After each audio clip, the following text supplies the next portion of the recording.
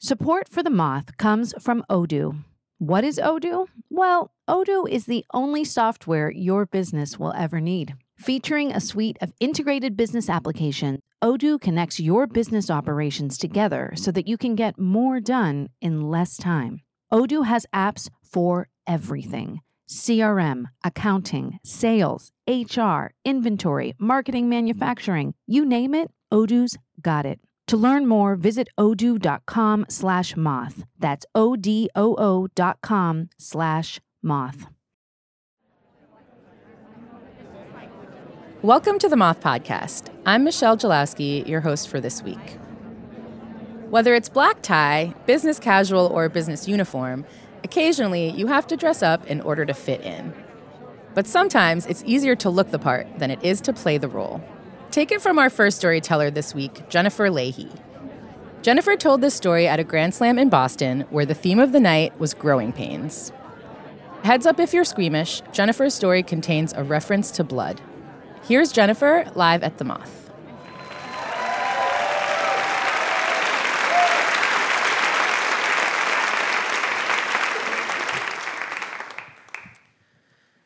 So the surgeon has just removed a collection of cholesterol known as a plaque from our patient's carotid artery. That's the one that you need in the neck. When it sprays blood all over me. I'm a third-year medical student, and this is by far the coolest thing I have ever seen. I watch in awe as the surgeon manages the bleeding, finishes the surgery, and overall, the patient's fine. And it went well, and I watch as they wheel him out of the operating room, and I start thinking about, God, I'm so hungry. And I go and find something to eat. I am killing it. Not killing it. I'm doing a really good job as a medical student, and I'm rocking the OR, and I know that if they asked me, I would be ready to be a doctor the next day. So it seems only fitting that my dad calls me to tell me he's been in the hospital because the doctors are worried about his heart. I arrive the next day still in my hospital scrubs because, they're cool. And my dad beams at me and my sister rolls her eyes. I stand next to the cardiologist because, we're on the same team.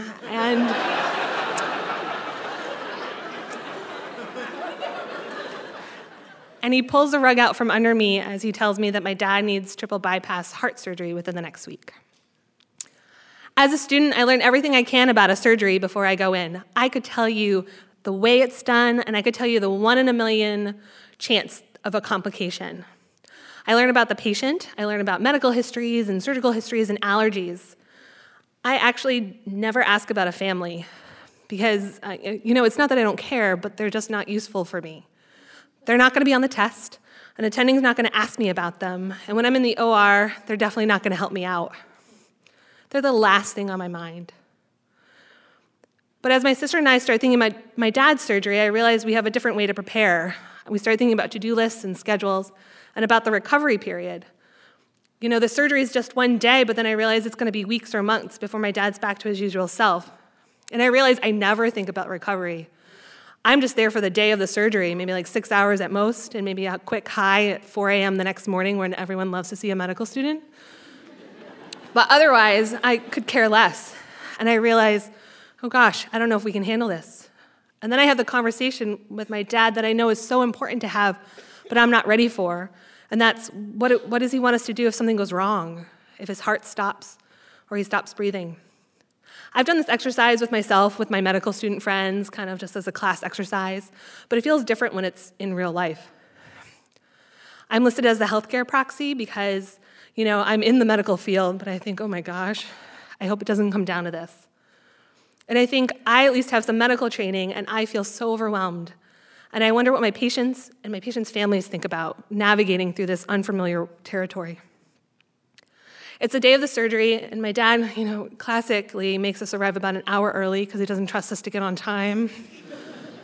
And the hospital is that quiet, morning time that I, typically love, but I hate right now because I could really use some noise to distract me. The anesthesiologist comes in, gives my dad something for anxiety, and I think, I could use something for my nerves.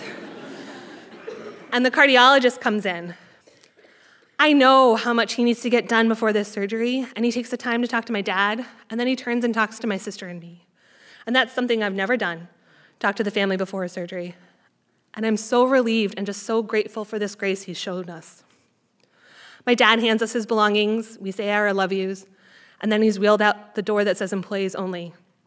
And I think about all the times I've walked through that door and how I'm on the wrong side right now. And I really don't like this side. The only things I've looked up about his surgery is like this short video that shows like a cartoon heart, and our circulatory system as one big loop. That's really how it is in real life, I swear. And I know roughly how long the surgery is going to take, so I know it's going to be a long day, but I am prepared. We go and get breakfast. We start watching a movie. We rearrange all the couches in the waiting room to be aesthetically pleasing. And I realize only 30 minutes have passed. In the OR, 4 hours can be gone in a blink of an eye. I'm like, oh, that happened. But in the waiting room, 1 minute can stretch out to be an hour. And I sit, and it's probably one of the longest days of my life. And a volunteer comes in, and finally she tells us, everything went okay. Your dad's out of surgery, and there were no complications. And a weight I didn't know I had feels suddenly lifted. My sister and I go and see our dad. He's paler than I've ever seen him, but he complains about that, calming chime music that they have in his room. And I chuckle, and it's a chuckle of relief because I know that even though we have a long road ahead of us, he's still him. About 2 days later, I'm back in the OR on my surgery rotation, and I'm prepping for an emergency gallbladder removal. I know all about the surgery. I know all about the complications. I know my patient's history, both medical surgery and allergies. And I go with the team to go wheel the patient to the operating room. And as we're leaving his room, I hear his wife tearfully say, "Be careful, he's precious cargo." And I do something I've never done before. I stop. The team goes through the door, and I turn to the wife. I hand her a box of tissues, and I offer her a hug. And I realize that every person that I am so privileged to take care of is somebody's someone, just like my dad was mine. And I tell her we're going to take really good care of him. And I tell her that when everything's all done, I'm going to come back and tell her how he did and make sure she's okay too. Because I've been in her shoes, and he's precious cargo. Thank you.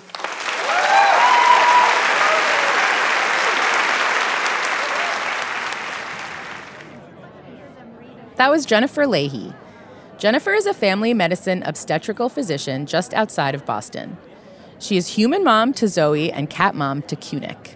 On warm Saturdays, you can find them by the ocean playing in the waves. Well, at least Jennifer and Zoe. The cat stays home. To see both masked and maskless photos of Jennifer, head to the extras for this episode on our website, themoth.org/extras. Our next storyteller is Sivan Schondorf. Sivan told this at a story slam in Chicago, where the theme of the night was imposter. Here's Sivan live at the Moth.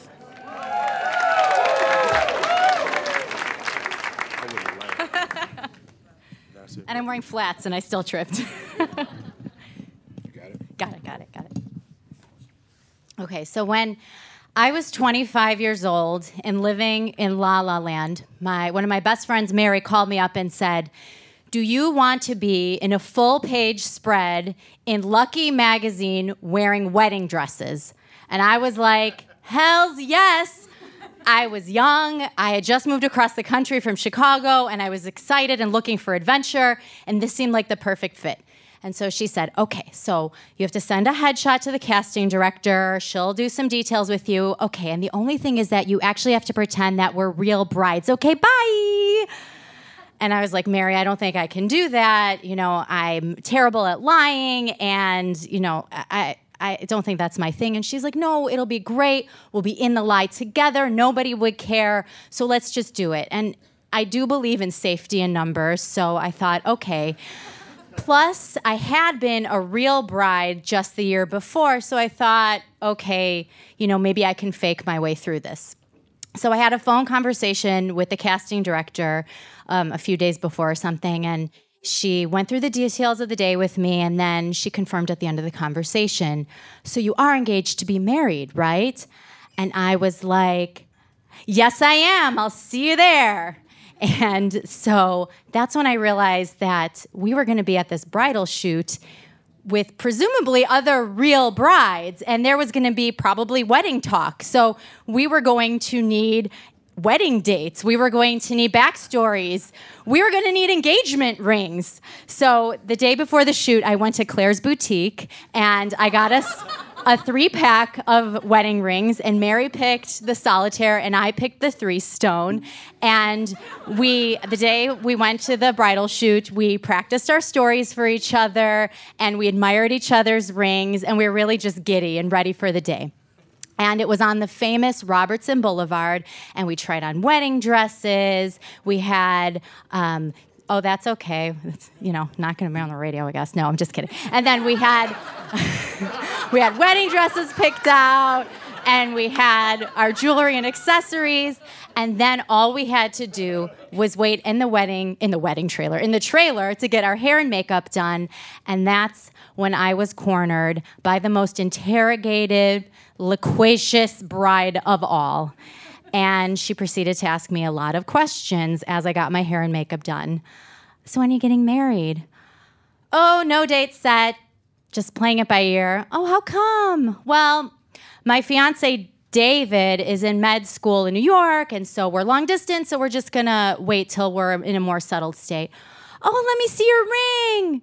And I quickly flashed her my ring, realizing, do you like my $2 ring? Oh my God, it looks so overly sparkly. And then she proceeded to ask me about how did he propose? And you see, having been a real bride before, that's when my unresolved issues about having had this failed engagement started to come up, and I was going to be frowned out now as a fraudulent bride again. And the thing is, I had a real wedding dress, except it was sitting in a box in my parents' garage in Chicago, and I had a real engagement ring, except I had given it back to my ex-fiance, whose name was not David, and he was not in med school in New York. And I had a real backstory, except my backstory was a lot more heartache and a lot less Hollywood glamour photo shoots. And I started getting red and perspiring, and I thought about how, they say the saying, always a bridesmaid, never a bride. And it's not like my goal was to be married, but it wasn't to be constantly engaged. And I was starting to think I was going to be called always a bride, never a wife. And I was dripping sweat, and my makeup was coming off, and Mary was giving me a hold it together look. And that's when they called my name. And I went to get my modeling on. And I have to tell you, I felt very special for the day, as phony as I was, totally fake. And when the magazine came out, I was very proud. And yes, people did call my parents and say, is Sivan engaged again? And they were like, no, it's fake. And later that month, I met this guy, and partly because I thought it would impress him, and also because it was, preemptive damage control, I told him about the photo shoot and the magazine. And he was like, well, can I see it? And I said, yes, but I emphasize it's totally fake. And so he saw it, and then he noted to me that, at the bottom it says, her own engagement ring. So I didn't know how that played, but apparently a few weeks later, he was at a friend's house, and the friend's girlfriend had magazines all over the table, and his friend was like, well, tell me about this new girl you're dating. And he's like, well, hold on a second. And he grabbed the magazine, he opened it up to my page, and he showed him. And a couple years later, I put on my 3rd wedding dress as a bona fide bride. Thank you.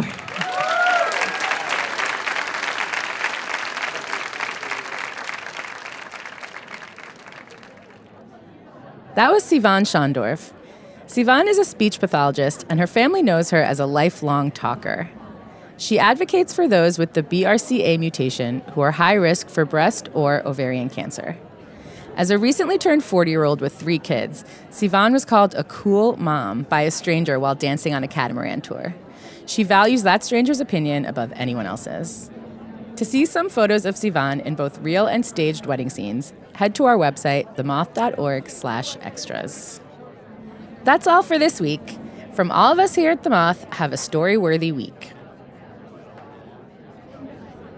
Michelle Jalowski is a producer and director at The Moth, where she helps people craft and shape their stories for stages all over the world.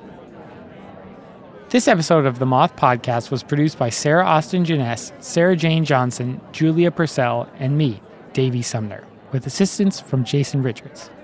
The rest of the Moth's leadership team includes Catherine Burns, Sarah Haberman, Jennifer Hickson, Meg Bowles, Kate Tellers, Jennifer Birmingham, Marina Kluche, Suzanne Rust, Brandon Grant, Inga Gladowski, and Aldi Kaza. All Moth stories are true as remembered by storytellers. For more about our podcast, information on pitching your own story, and everything else, visit our website, themoth.org. The Moth Podcast is presented by PRX, the Public Radio Exchange, helping make public radio more public at prx.org.